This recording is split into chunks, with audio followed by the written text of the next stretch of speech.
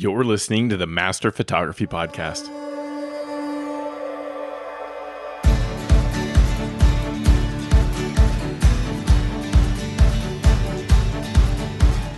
Welcome into the Master Photography Roundtable, part of the Master Photography Podcast Network. You are joined by thousands of photographers listening to this show who are all on the same journey to master their photography. I'm Jeff Harmon, the host for this episode.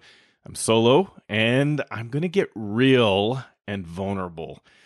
And I'm going to tell you about a failure I had on a recent shoot. Now, I decided I wanted to be real in this episode because I feel like we live in a world where information is highly curated.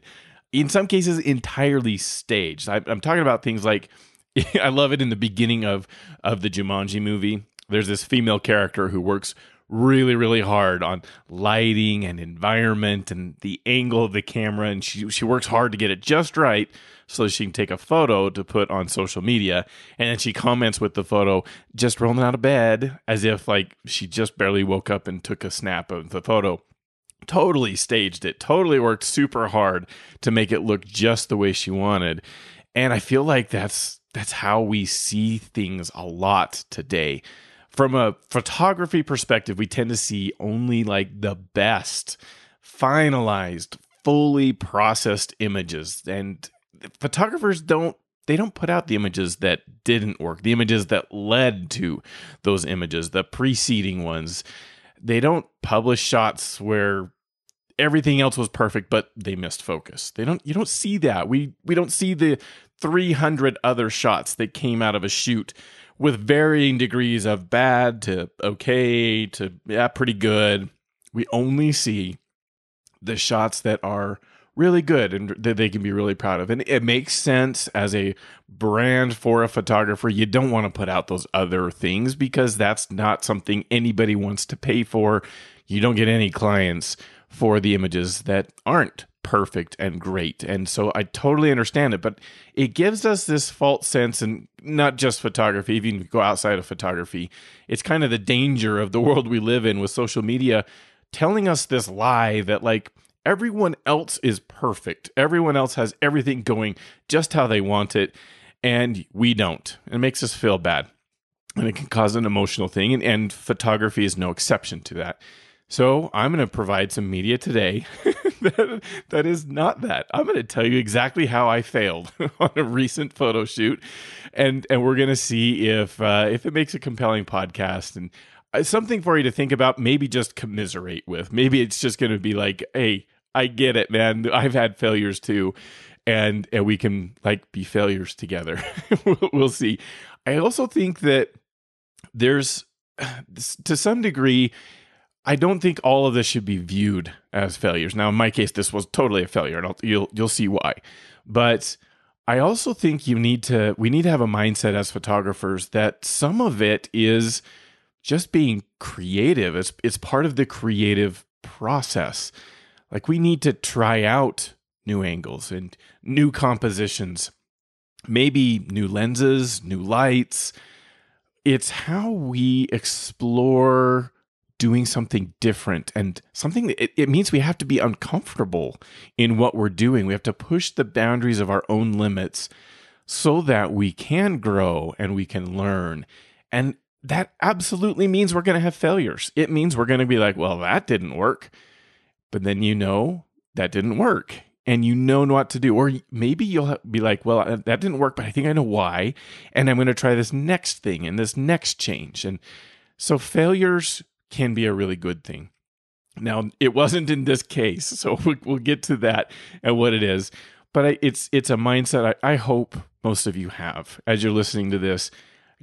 If you're down because you see really beautiful, stunning images coming from other photographers, and you're having a hard time getting to those same kind of images, it's a process. It takes some time. That's the whole podcast here. What we have on Master Photography is trying to lead people to that this is a path. There is a lot of work involved. There's a lot of learning and growth. And if you get too down, you may be tempted to give up. And I hope that this is a podcast, this is an episode, or together with all the episodes, this is something that can help you to be stalwart, strong, and stay on that path. Keep working to grow and learn how to do better, how to get better as a photographer in your own way, through your own steps, through your own learning. All right, so let's get to my story. There's going to be a long story.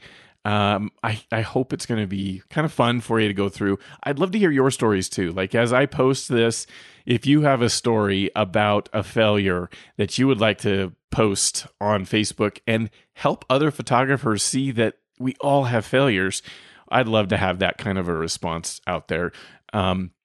Or the Discord server that I have set up for Photo Taco listeners. So you can go over to phototacopodcast.com, and on the right-hand side, you'll see Discord is a big thing there. And you can go join there. It's a place where you might have a little bit more flexibility to be able to make comments like this and tell a story like this. But anyway, here's what it goes. So we're going to start my story. This is a paid client shoot, which is, I think, how a lot of failures end up happening, because we get put under pressure. Like, if you, I don't know, maybe you fail on your personal projects too, and especially if you're doing like you should and you're trying to push your boundaries, that's going to be true. You're going to have failures that happen there. But this is a paid client shoot, this particular failure that I just recently had. And my wife and I, we were hired to create some family portraits, which is great. We love doing this together. It's an activity that both of us really enjoy. We love being able to create images that families love and capturing that moment in time for them. It's like a very fulfilling thing for us. And I really, really like it. So this was a family that had actually hired us already in the past. So we were familiar with the family. It's a repeat client. This time, the family wanted to go to a place here in the West Desert land of Utah that's called the Salt Flats. It's a beautiful location where there's this like wide open, really flat, that's part of the thing that it's been used for. It's so flat, they do like races and speed competition things out there because it's just so naturally flat and always flat. But it's covered. It's this desert ground that's covered by a few inches of salt. That's why it's called the Salt Flats. Yep, it's salt. And, you know, the Great Salt Lake and water, and that's just kind of a natural phenomenon here, has built this up. Miles and miles of this salt covering desert ground. We've actually shot at this location numerous times too. So it wasn't like the failure doesn't come as a result of not being familiar with the location. We've shot there numerous times, and it's a location we've come to learn that is kind of challenging in that it is like uncomfortably bright during the day. You can kind of imagine you have this like really white ground that you're on top of. It's salt. It's white. It's totally bleached white kind of ground. And the sun then just reflects like crazy off it. So it makes it so that almost in any direction, it doesn't matter where you're looking, if it's like away from the sun or not, it's almost uncomfortably bright, making you have to like squint. When we first got to the location, even for the shoot, it's bright and we're squinting. And that doesn't tend to make for good photos, right? If everyone in the image is squinting, that's bad. So we've learned how to deal with this location, and that's not what this specific failure is about. If you'd never shot here and you got on location, that might be a challenge. You'd be like, as you're reviewing the images, especially afterwards, you'd be like, why is everyone squinting? Like, I can barely see anyone's eyes. And it's because you maybe shot with the light being too big. And we knew that as the evening would progress, as the sun would go down, start to set, the light just becomes really cool. And you have this very unique environment to shoot in, and you can create some really beautiful images. We can't control how well Mother Nature delivers on a really stunning sunset at this location. It doesn't seem to happen a lot. We've been out there enough now. It doesn't seem to really happen where you get like a super stunning image or sunset. Now, obviously, most stunning sunsets come as a result of clouds being there. And you can't really go on a really cloudy, stormy day out to this location. The location is created by water depositing salt, and it doesn't take much in the way of storminess to make it so wet that you really just can't go and use the location if it's wet like that. So it's a trade-off. Like, you're not going to probably get the most stunning of sunsets there, but you have such a unique environment, such a interesting location, that the worst case scenario is really ending up with like a nice golden sky that doesn't have any clouds in it, but a golden colored sky with mountains in the background and this bed of salt that people are standing on. And that makes for a really interesting environment. The best case, you might have some wispy clouds that are in the background that are positioned just right over those mountains that you end up getting the sun reflecting off of them. That's what you can hope for, but it's hard to tell if Mother Nature is going to deliver on those. There's not really a good way for an app to even like predict, oh, we're going to have nice little wispy clouds that are going to be just over the mountains and be able to reflect off of the sun. So you go into it just thinking, as long as it's not super stormy, because you just really can't use the location if it's super stormy, we're going to end up with, something that is fun. And the background is not the focus anyway. It's the models, it's the family. That's the primary focus of this. And it will be a really good environment to shoot in as long as it's not super stormy. So that's not even part of the failure here. Let's get to the failure now. Let's get to what it was that I failed on. As you know, I don't do photography full time. I work as an information security professional in my day job, and with this location being 2 hours away from my house, that's one way. It takes me 2 hours to drive out to this location. It meant timelines were pretty tight. I had to finish my work at the day job, load up the car with the equipment we needed to do the shoot, and get on the road so that we could drive those 2 hours and be there in time to warm up the family while we waited for the ambient lighting to get good.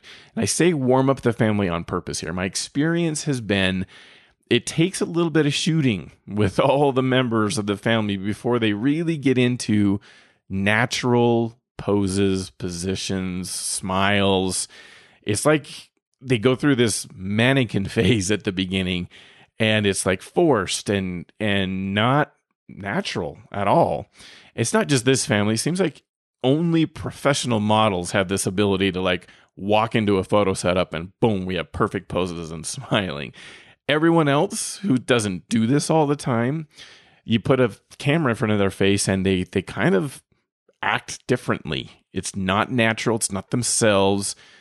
You tend to warm up over time. That's why I'm phrasing it that way. They tend to kind of become more themselves as you continue to shoot. But for the first little bit, and it kind of depends on the family about what little bit means, but you're going to have a bunch of shots where they're stiff, unnatural.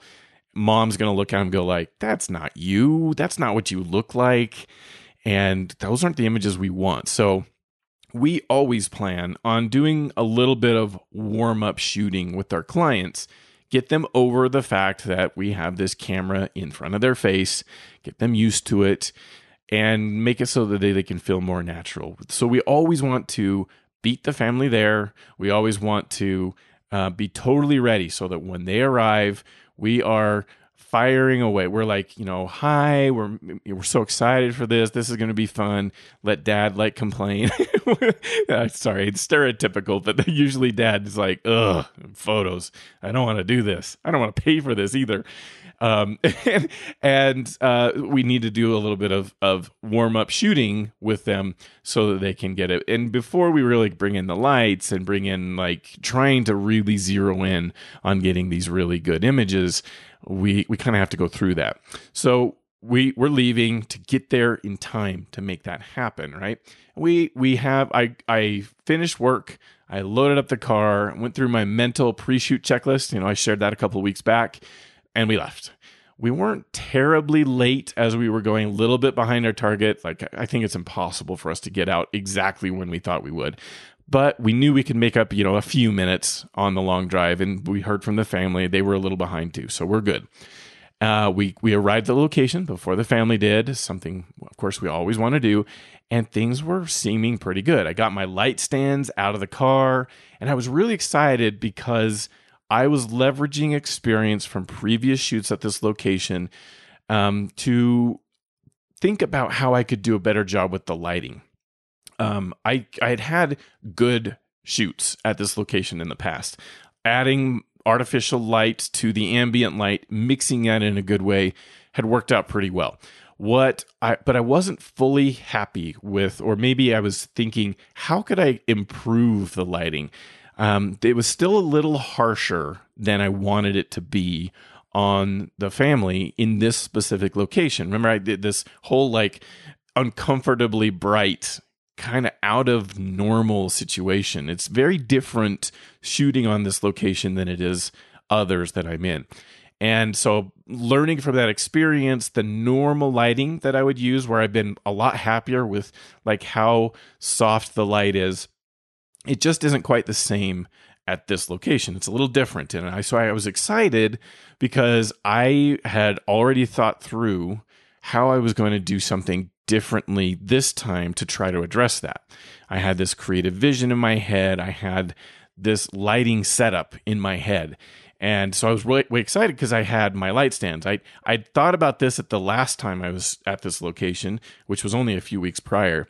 And I had wished I had more light stands with me. I had enough lights with me, but I didn't have enough light stands to be able to get them positioned where I wanted. So I was excited. I had brought the light stands with me, and I'd set those up. And then I was mounting my lights to the stands when my wife was going to go and get the soft boxes out to put onto the modifiers onto the light stands after I had the lights mounted. And she couldn't find them. She said, "Hey, Jeff, where's the soft boxes?" And I'm like, "Well, you should be right back there." And then as soon as I said that, I had clearly in my mind, I didn't bring them. I didn't put the soft boxes in the car. And I can't really describe. So first off, 2 weeks ago, I'm preaching on this podcast about that pre-shoot checklist and how you need to make sure you have everything you need. Soft boxes to make soft light at this location would be like at the top of my list. Well, I guess the light stands and the lights also really high at the top, but those are really important to this creative vision I have and my goal of trying to make it so that I have even softer light in this really challenging, bright environment. And I'm realizing as I'm putting this light onto my light stand, they're in my room at home still. I clearly can see where they are in my head. I can tell where they are, that they're not in the car. They're in the storage location we use for them. And I don't have them. And this wave of panic hits me. Like enough that my wife could totally see it on my face. This wave of panic. I really need these soft boxes to realize the creative vision that I have for this shoot. And they are 2 hours away. There's no store within like 90 minutes that would have soft boxes. I can't fix this problem quickly. I have to deal with this problem. So how would you react? What would your reaction to this situation be? You have a family that will be arriving on location in minutes. They are not far behind you. They have driven 2 hours to get to this location. And they want this location because of some of the previous images that we've taken. And those images incorporated these soft boxes that are not in the car. They are at home. You don't have them. How would you react? How would you respond to this failure? And it is a failure. I failed. I didn't put in the soft boxes. Okay. So I want you to think about that. I want you to think how you would react to this. But I am so fortunate. And I don't know if I would do so well if it was left up to me on my own. But I'm fortunate. I have my wife shooting with me. She's the better half of me in every way. But as she saw the panic on my face and immediately she started to calm me down. She reminded me, hey, the style of a lot of family portraits these days is a lot of high key lighting. And as long as the skin is properly exposed, that's kind of a style right now to have everything else be like bright, even to the point of being blown out. And that doesn't matter. As long as the skin is properly exposed, then the rest can go however it needs to be. So at worst case, we have that.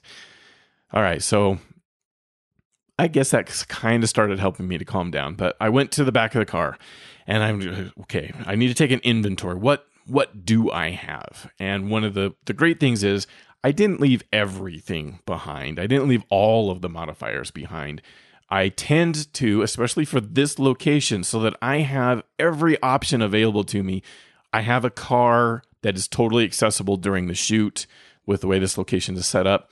So I can overpack. I can bring extra stuff, never use it, and that's fine. But if I need it, it's there. And in this case, I need it. Like, I forgot the soft boxes. So what do I have? All right. So I do still have my MagMod modifiers. I have a Mag box, so 24-inch softbox. So I'm not without any softbox. It's a good one. I love using it for individual shots, but it's kind of small for lighting an entire family. I really wish I had my larger softboxes to help me get softer light across a bigger group. I have my MagMod MagSphere too. So again, another modifier that does pretty well with individuals, but I still prefer that softer light out of bigger softboxes for an entire family. I have two Mag Bounces. And I'm not going to go into what all these are. You can go look them up if you want to. I had planned on using the Mag Bounces, two of them in this shoot, as being the source of the extra light that I was going to try and see if that really helped. I wanted to kind of have that be light pointing almost directly to the family from the camera point of view. And then I was planning to use the big soft boxes on the left and the right. So I was going to use a 4-light setup in this shooting situation. And so I'd already planned on using the Mag Bounces. So I have some modifiers to deal with. I have some modifiers that are going to help. I don't have to go to like naked flashes that would be super harsh and be a problem. And probably would prefer not to use them at all rather than having the harsh light that gets produced from those flashes. But then, or as the sunset started going and I really didn't have enough ambient light, maybe the flashes, naked flashes would work. But I didn't have to worry about that because I'm going to have some lights and modifiers to be able to do this. So I'm gaining some confidence as I'm looking at what I have available to me. It's not what I had envisioned. I can deal with that initial panic of being like, it's not what I was going to do. But I don't have like a totally worst case scenario here. I can overcome this failure. I'm gaining confidence. My wife's helping me to gain that confidence. But now I have to move on to, there is still another problem. I only have 3 mag grips. And these are, if you're not familiar with MagMod gear, they're these silicone sleeves that you put over the top of your flashes, the front of your flashes, and they have these powerful magnets to the sides of the sleeves. And that's what allows the magnet modifiers, the MagMod modifiers, to stick to the front of your flash because you put this sleeve with these powerful magnets on it, and now there's these magnets to stick modifiers to it. I only have 3 of those, and I have 4 MagMod modifiers I want to use. I have the Mag Box, the MagSphere, and 2 Mag Bounces. So it means I have to throw out another element of my creative vision. I only get to use 3 of my lights and not 4. I think it's okay. I think I'm going to be all right. I can make the best of this. So I just thought through it. I altered my creative vision to now include only the 3 lights. And I'm thinking, okay, I think I can make this work. I'm sure I can still create some good images with this family. And something that they'll be happy with. Like, it won't be disappointing that they traveled 2 hours and I wasn't ready, which would be completely unacceptable. As a paid client shoot, that's like the worst thing. I wouldn't even want to do that with family or somebody where it was a free shoot, to have them drive 2 hours onto location only to say, I don't have what I need. This isn't going to work. So I'm gaining confidence. My wife's helping me, and we're going. The family has arrived. So here we go. During the 2 hours that we had driving to this location, before I'd realized I didn't have my soft boxes, my wife and I had already talked about how we were going to work this shoot. Anyway, we tend to do this on every shoot as we're traveling to the shoot. We're talking about what each of us is going to do, how we're going to approach this so that we work well together when we get there. We don't waste a lot of time, and we look as professional as we can be. So we were talking, we had tons of time anyway, so we talked about lots of other things, but we also talked about how we are going to work together to do this shoot. The plan was, I'm going to set up all the lighting gear and equipment. We assumed that we'd get there really close to the same time as the family. We hoped we'd beat them there. We want to be there first before they are, but we planned for them being there close to the same time. So it would give me a little time to start getting the lighting equipment set up. But then if the family came and it wasn't all set up, and really the timing, we told them the time we wanted to meet so that we'd have this like warm-up period anyway, we talked about.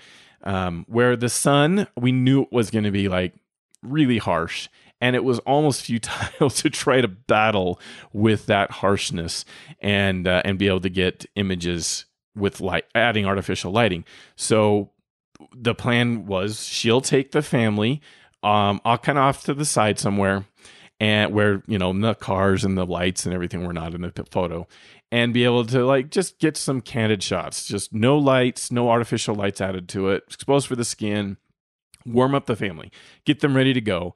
And I'll set up all the lighting. And then as the lighting changes, as the ambient light changes, we'll move over into the setup that I created. And as soon as I have all the equipment set up, I would join them with we have this big diffuser that we can use to try to, add a little bit of shade or make it so the lighting is more even on the model. You don't have bright sunlight in some spots and shadows in others, and be able to use that to modify the light a little bit with the ambient light. So I went over, as soon as I had the setup, I would run over and start helping with that. And then when the ambient light got to a point where we felt like we could add the lights and really start getting the real shots that we're planning for, we would do that. So now I'm setting up my 3-light setup, and I set up my mag box on the left, camera left, and the mag sphere on camera right. And I put both of them on light stands where the top of the light stand is above the heads of the family, or estimating it. I didn't have them stand there while I did this. And then point the lights down towards the family and towards each other, the lights towards each other. And so that's going to cause light to happen kind of on the sides of the family, both sides of the family. And then I would throw extra light in front of them by putting the mag bounce on a light stand in front of the camera, but straight on to the family. And I put it about half that height, 4 feet or so, well, about half the height up, and about 4 feet in front of the family and a little bit in front of the camera. And then the family would stand a couple of feet behind the mag box and the mag sphere. And that was the general lighting setup. So 3-light setup, the 2 major lights on the left and the right, the biggest lights on the left and right, and then the mag bounce providing the fill light in the front to make sure that we don't have, bright lights on the sides of the faces and no light in the front. Okay, so that's the general setup. I got it set up. I'm gaining more confidence again. I set up those lights, and I even took a few test shots. We had our second camera, our backup camera. I used that to take some test shots, but the lighting was so bright, and I almost couldn't even see it on myself. But I gained even more confidence because it wasn't causing at least really harsh shadows to come on my face. It wasn't bright enough. It was not able to overcome the intense brightness of the sun on this salt surface reflecting everywhere. But it was doing well. And so I have even more confidence, and this panic can kind of leave. And then now I can focus on the shoot. Now I'm ready to go. So I go help with my wife, and it's not very long before the ambient light lowers to the point where we think it's now going to work to have the artificial lights added to the equation, and we can start creating some really good images where the family is as bright as the background or the environment. And so we take the family over there, we get them positioned within my lighting setup, and we take a test shot. I move the lights in as close as I can. Like, I estimated how far apart the lights needed to be, and I way overestimated, put too much space in between the lights. So I get them as close as I can. We get the power set right. I got the iPad set up so that it's got using the Wi-Fi connection on my Canon 80D camera, and it's showing the images. And we take a couple of test shots, set the power, and we're good to go. It's starting to work good. I can show the iPad to mom and the clients, and they're all excited because we had, even just at the beginning, we already have, like, they're warmed up. They're used to having a camera poked in front of their face, and we have lights that actually look pretty good. Now, they weren't like I had hoped. For sure, I'm still having, my creative vision is not being fulfilled. I'm still a little disappointed at a little bit of harshness from the lights. They're still just not as soft as I knew I could get it if I had my softboxes with me. But they're very good images still. The client is thrilled, just super, super happy, raving about them while we're shooting. So I knew we were good, and that helps me to overcome this regret and panic and the things that would really could kill my creativity during the shoot with my failure to bring the softboxes. And we move on, and we made some. I think that we made some incredible images. I think the family is thrilled with what we were able to produce. We got a lot of really safe family shots and stuff that we knew was going to work for them to be able to print up a really good sized family portrait. That we knew that was the goal of the client, was to refresh their house, the images that are hanging on the walls of their house. And we had those captured. We created those images. So as the light was leaving, as the ambient light was lowering, we did luck out in this specific situation. We got an incredible sunset, probably the best one I've personally witnessed at this location. I've seen some shots where it was even better, but it was good. We had these wispy clouds. We had the sun reflecting off of them. We got this red colored sky, red and orange and magenta. These tones were there enough that the family was looking back at it in just like amazement of like, wow, that is so beautiful. And then we're saying, I know, let's make sure it's in your images. Let's make sure we create some images that has that highlighted really well. So my wife's shooting, and I'm constantly monitoring with the iPad and moving the lights around so that we are getting what we want out of the shoot. We got we got some really good shots, the safe shots with the stunning sunset background. And then as a sign that I had overcome my failure, overcome the panic that had come because as I realized I left the softboxes home, I'm taking it as a really good sign that I overcame it because some creativity crept into the shoot. And I don't think even a few years ago, a couple years, maybe even last year, I would have been able to overcome that panic and that feeling and deal with the situation that I had.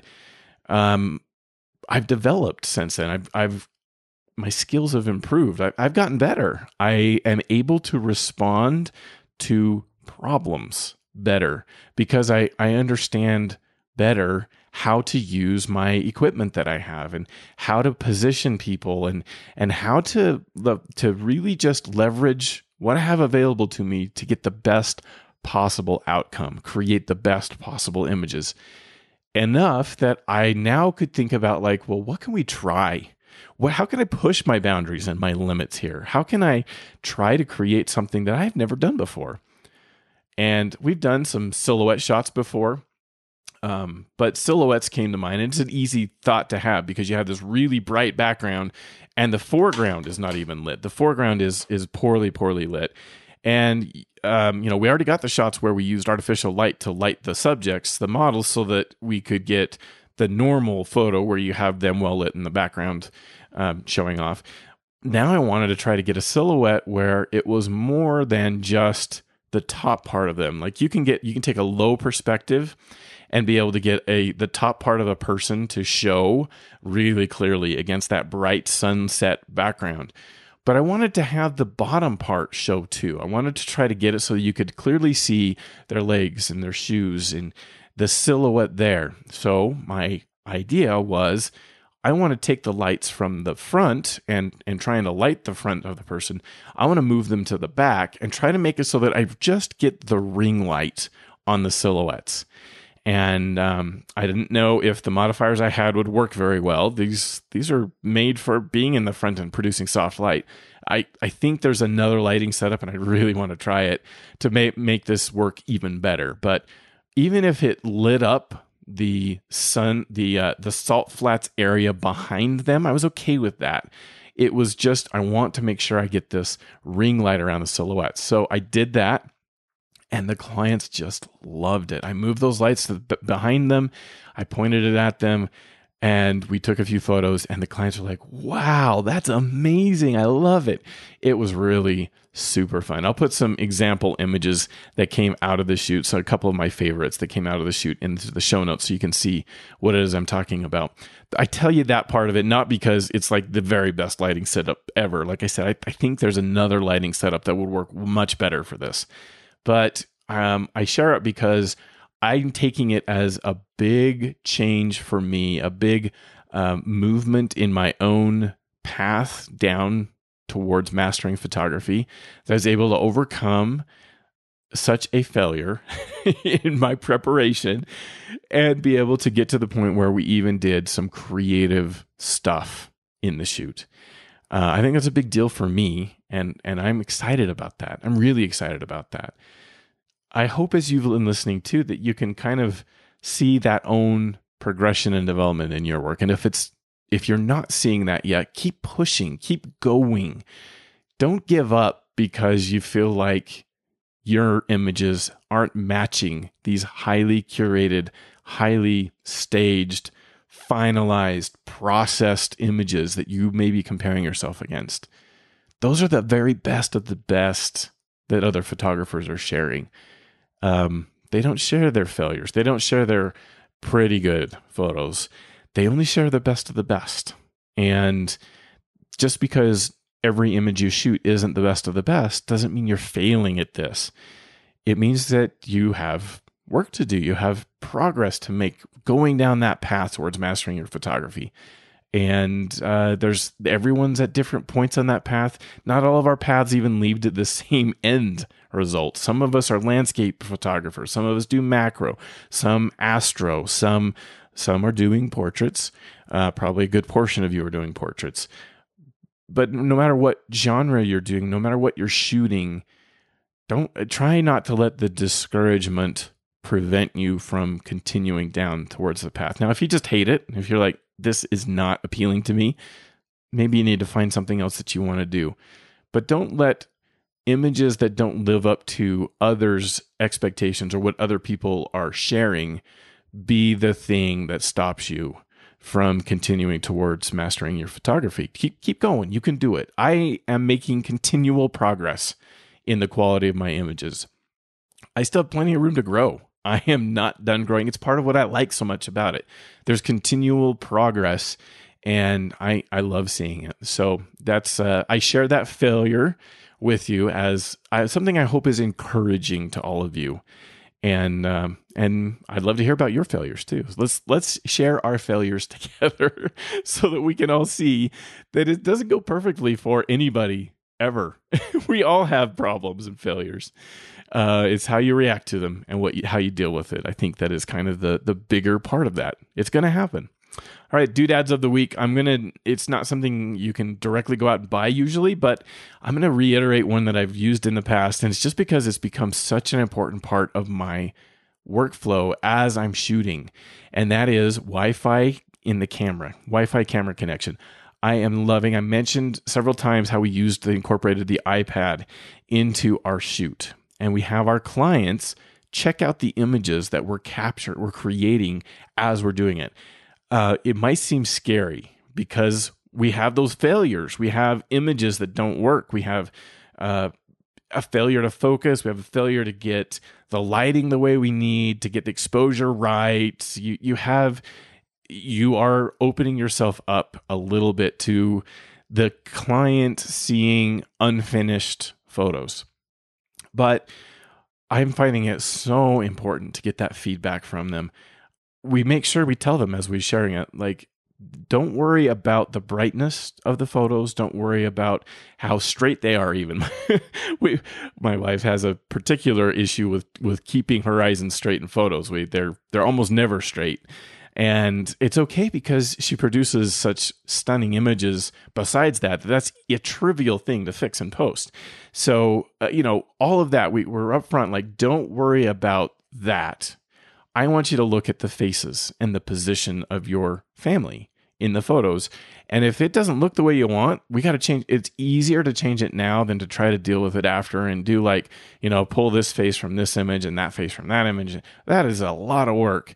It is so much easier to have the clients be able to tell me right then, hey, I need you over here, or that's not your normal face. And, to the kid who's like being crazy because they don't really want to be taking the photos anyway, or dad who's like rolling his eyes or whatever. It's really good to have the client be able to validate that we have things. Plus, when they do work, when there's an image that we create that everything was just spot on, they're already in love with the photo. They are already in love with that image. They're ready to go and buy that image right now. It's beautiful. I love it. It's so much fun. A couple of things I wish was better. At least from my Canon 80D, this is how it works. I know every camera kind of has a different thing about the Wi-Fi and how it functions. But with the Canon 80D, there's two things that I really wish were better. The first is it takes way too long for the image to transfer from the camera to the iPad over that Wi-Fi connection. And I'm hoping in future cameras like the R5, I haven't tried something like the 5D Mark IV to see how that is, but in the Canon R5, I'm hoping that they have like a 5 gigahertz Wi-Fi connection so that it can go much, much faster in transferring the image over there. The other problem is the speeds, enough. It's acceptable enough. It's still a really fantastic tool that are really helping my shoots. But it tends to mean that the family is now scrolling through the images as we're shooting. Like, we're trying to shoot maybe an individual. The family's all gathered around the iPad and they're flipping through the images. Well, at least with the Canon 80D, as they're flipping through the images, the camera becomes like unusable. It's not locked out or anything, but you can't. You push the shutter button and nothing will happen and the camera says busy. And that's because it's currently trying to transfer the image that they're flipping through from the camera to the iPad. And so it makes it tough. Sometimes we've had to say like, hey, can you guys stop flipping through the photos for just a second while we take some pictures here? I love it that they're way excited about the images, but it means the camera won't even take a picture as you press the shutter button. So good problem to have. I like it a lot, but I kind of hope that it gets a little better in future versions of the cameras so that it can work a little bit more seamlessly and faster. Would be really fun if that works out. I'm still pretty happy with where it is though, and it's still a valuable tool for me. All right, I'm going to close up the show now. Some reminders. masterphotographypodcast.com is the home for the show. You can go check that out. Find the show notes. You can see the images I talked about. Facebook group, Master Photography Podcast. You do have to ask to join that group. We want to keep the spammers and the bots out of there.